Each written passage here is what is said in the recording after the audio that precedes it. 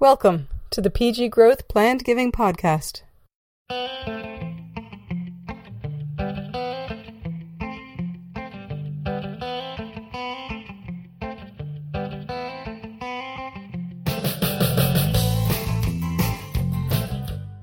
Ed Sluga with you here on the PG Growth Plan Giving Podcast.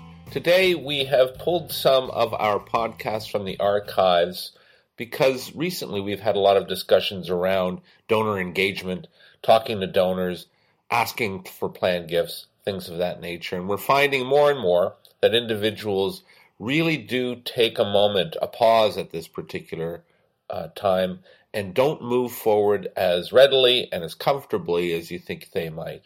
The reality is that we're good at engaging from a distance, but that meeting, that interaction, that one-on-one sometimes is a little bit more difficult for even the most experienced fundraiser to take on. So a couple of really interesting podcasts that Colleen Bradley and I did around donor engagement, getting the first meeting, talking to donors for the long term, and really starting the dialogue and the relationship with the donor, because that in and of itself is the most important aspect of what we do as fundraisers. That's true philanthropy, and that's true individual giving. So sit back, please listen to both of these podcasts. There'll be a brief break between the two, but I think that both ideas and both theories are really, really important and ones that we should all sit back and listen to. Thank you so much for listening to the PG Growth Plan Giving Podcast. Colleen, oftentimes people are very concerned when they're first approaching a prospect. Mm-hmm. And that first discussion can, in some ways, and not to make this too dramatic, but make or break whether you're going to be able to engage that dialogue long term. So what are some things that you think about before you make that first meeting, have that first conversation with a prospect? I love this question because each donor is unique. I've been doing this since 1989, and I'm always surprised and pleasantly, and sometimes not so pleasantly surprised at meeting a donor for the first time. And you have to be aware that sometimes people can be grumpy. And so I try to, before I go and see someone, I try to be very open. It's not my agenda, it's the donor's agenda. And what I like to do, and it may sound really silly, but this is what I do.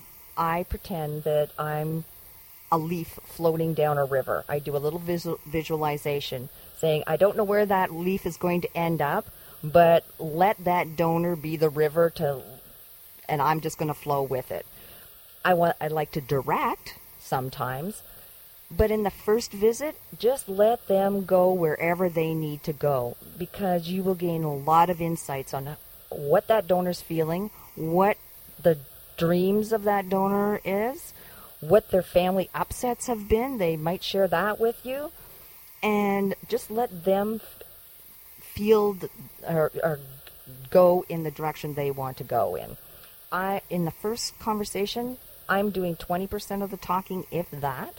They're doing 80% of the talking. I try to use open-ended questions that don't just have a yes or no answer, like how do you feel? You can't answer yes to that, right?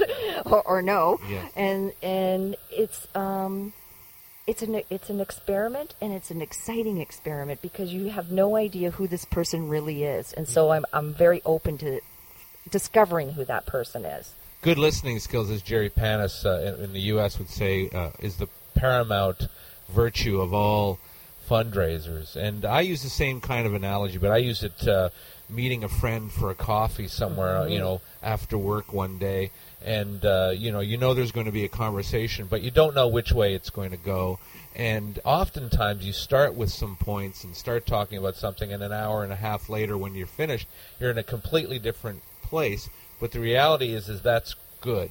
You've listened, you've responded, and maybe it hasn't taken you in a direction that you want to go, and your institution, let's be fair, wants you to get to, which is an ask at some point, and a commitment.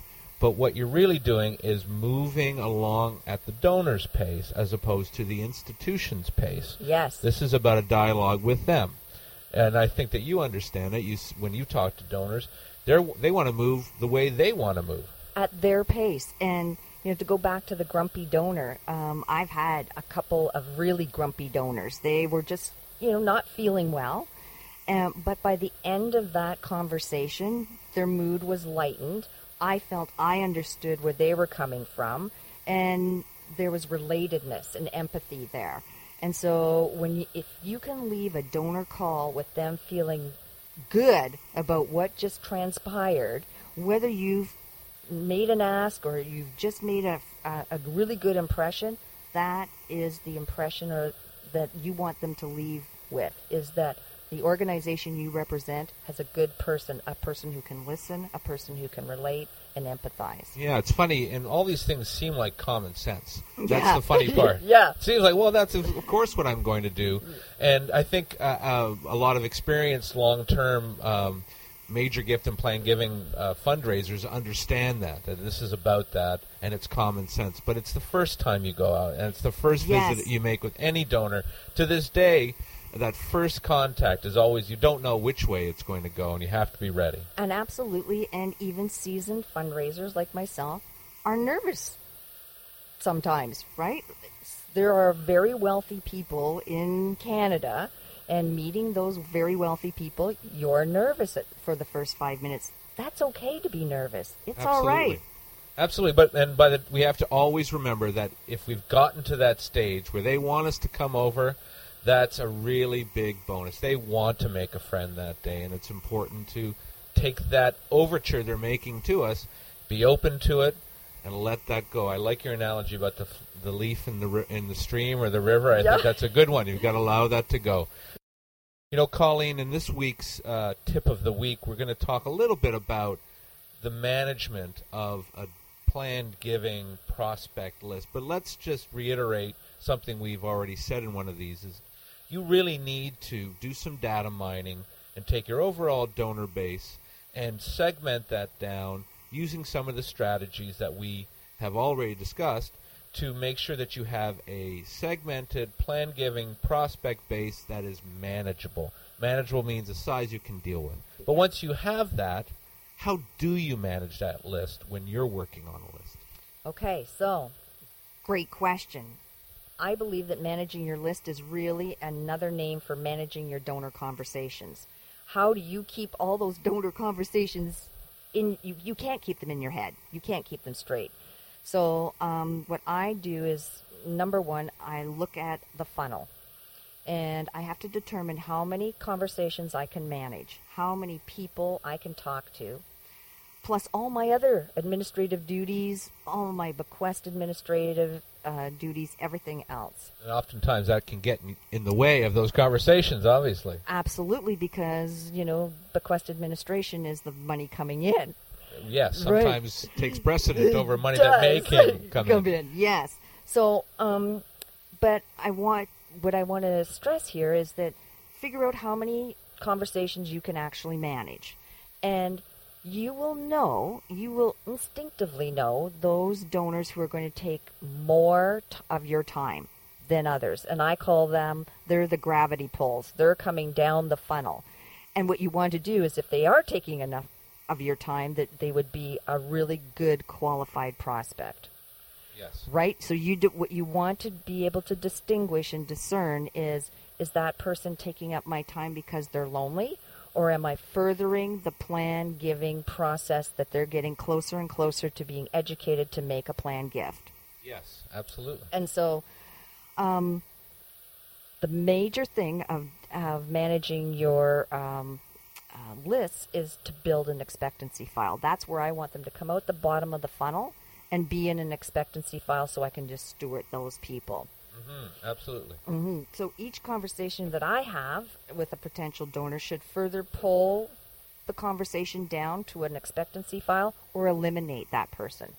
Yeah, so you have an exit for that person. At some point, they're going to exit from that prospect list. Yes, and what you have to do is be cognizant of, are they going to come down at the bottom of the funnel and into the expectancy file, or just take them off the list and put them back into direct mail or whatever it is.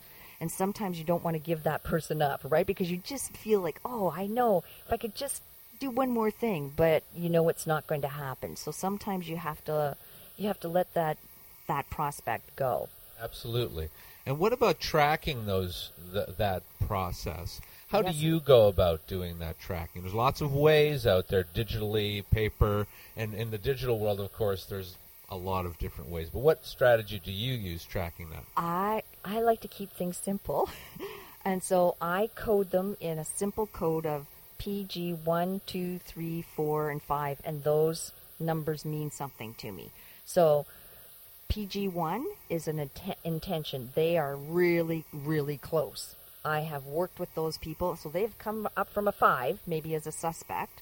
So, and a PG2 is I'm considering, I'm not sure, I have to talk to my family, my accountant thinks this is a crazy thing to do. PG3 is I've had a conversation with them. We have gone over all the different ways of making a planned gift, but they're just in the initial stages.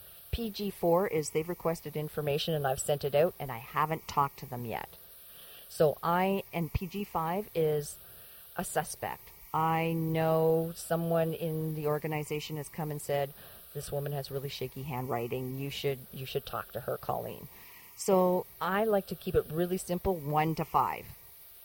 That's great. Yeah, and that is simple, and there are lots of different strategies out there of coding them and keeping that in. And it's important to code them, obviously, in Razor's Edge, Yes. if you can, and to also track the actions that you do take. Oh, within absolutely. Razor's Edge, and do that regularly. It's a very powerful tool that way. If you've got your pyramid that you're using or your ladder, and you're able to define that easily, and in following that move from suspect all the way to expectancy is one that's going to help you with your moves management. It's also going to help you with the reporting and your experience. How long did it take this person? How long did Yep. it take this person? What difference did it take?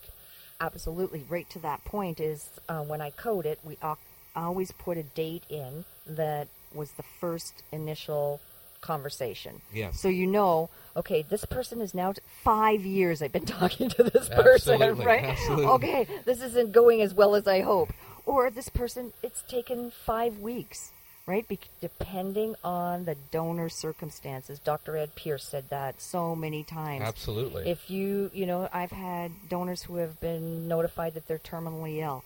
That process got speeded up very quickly. Yes. Right? So also I just had another thought is for coding, I also do in the PG 1, 2, 3, 4, and 5, I segment that down to publicly traded securities, an annuity, a trust, a will. So if I have PG1s -wills, I can pull all those out of Razor's Edge, Yeah. for example, and Yes. say, oh, okay, I will something's changed.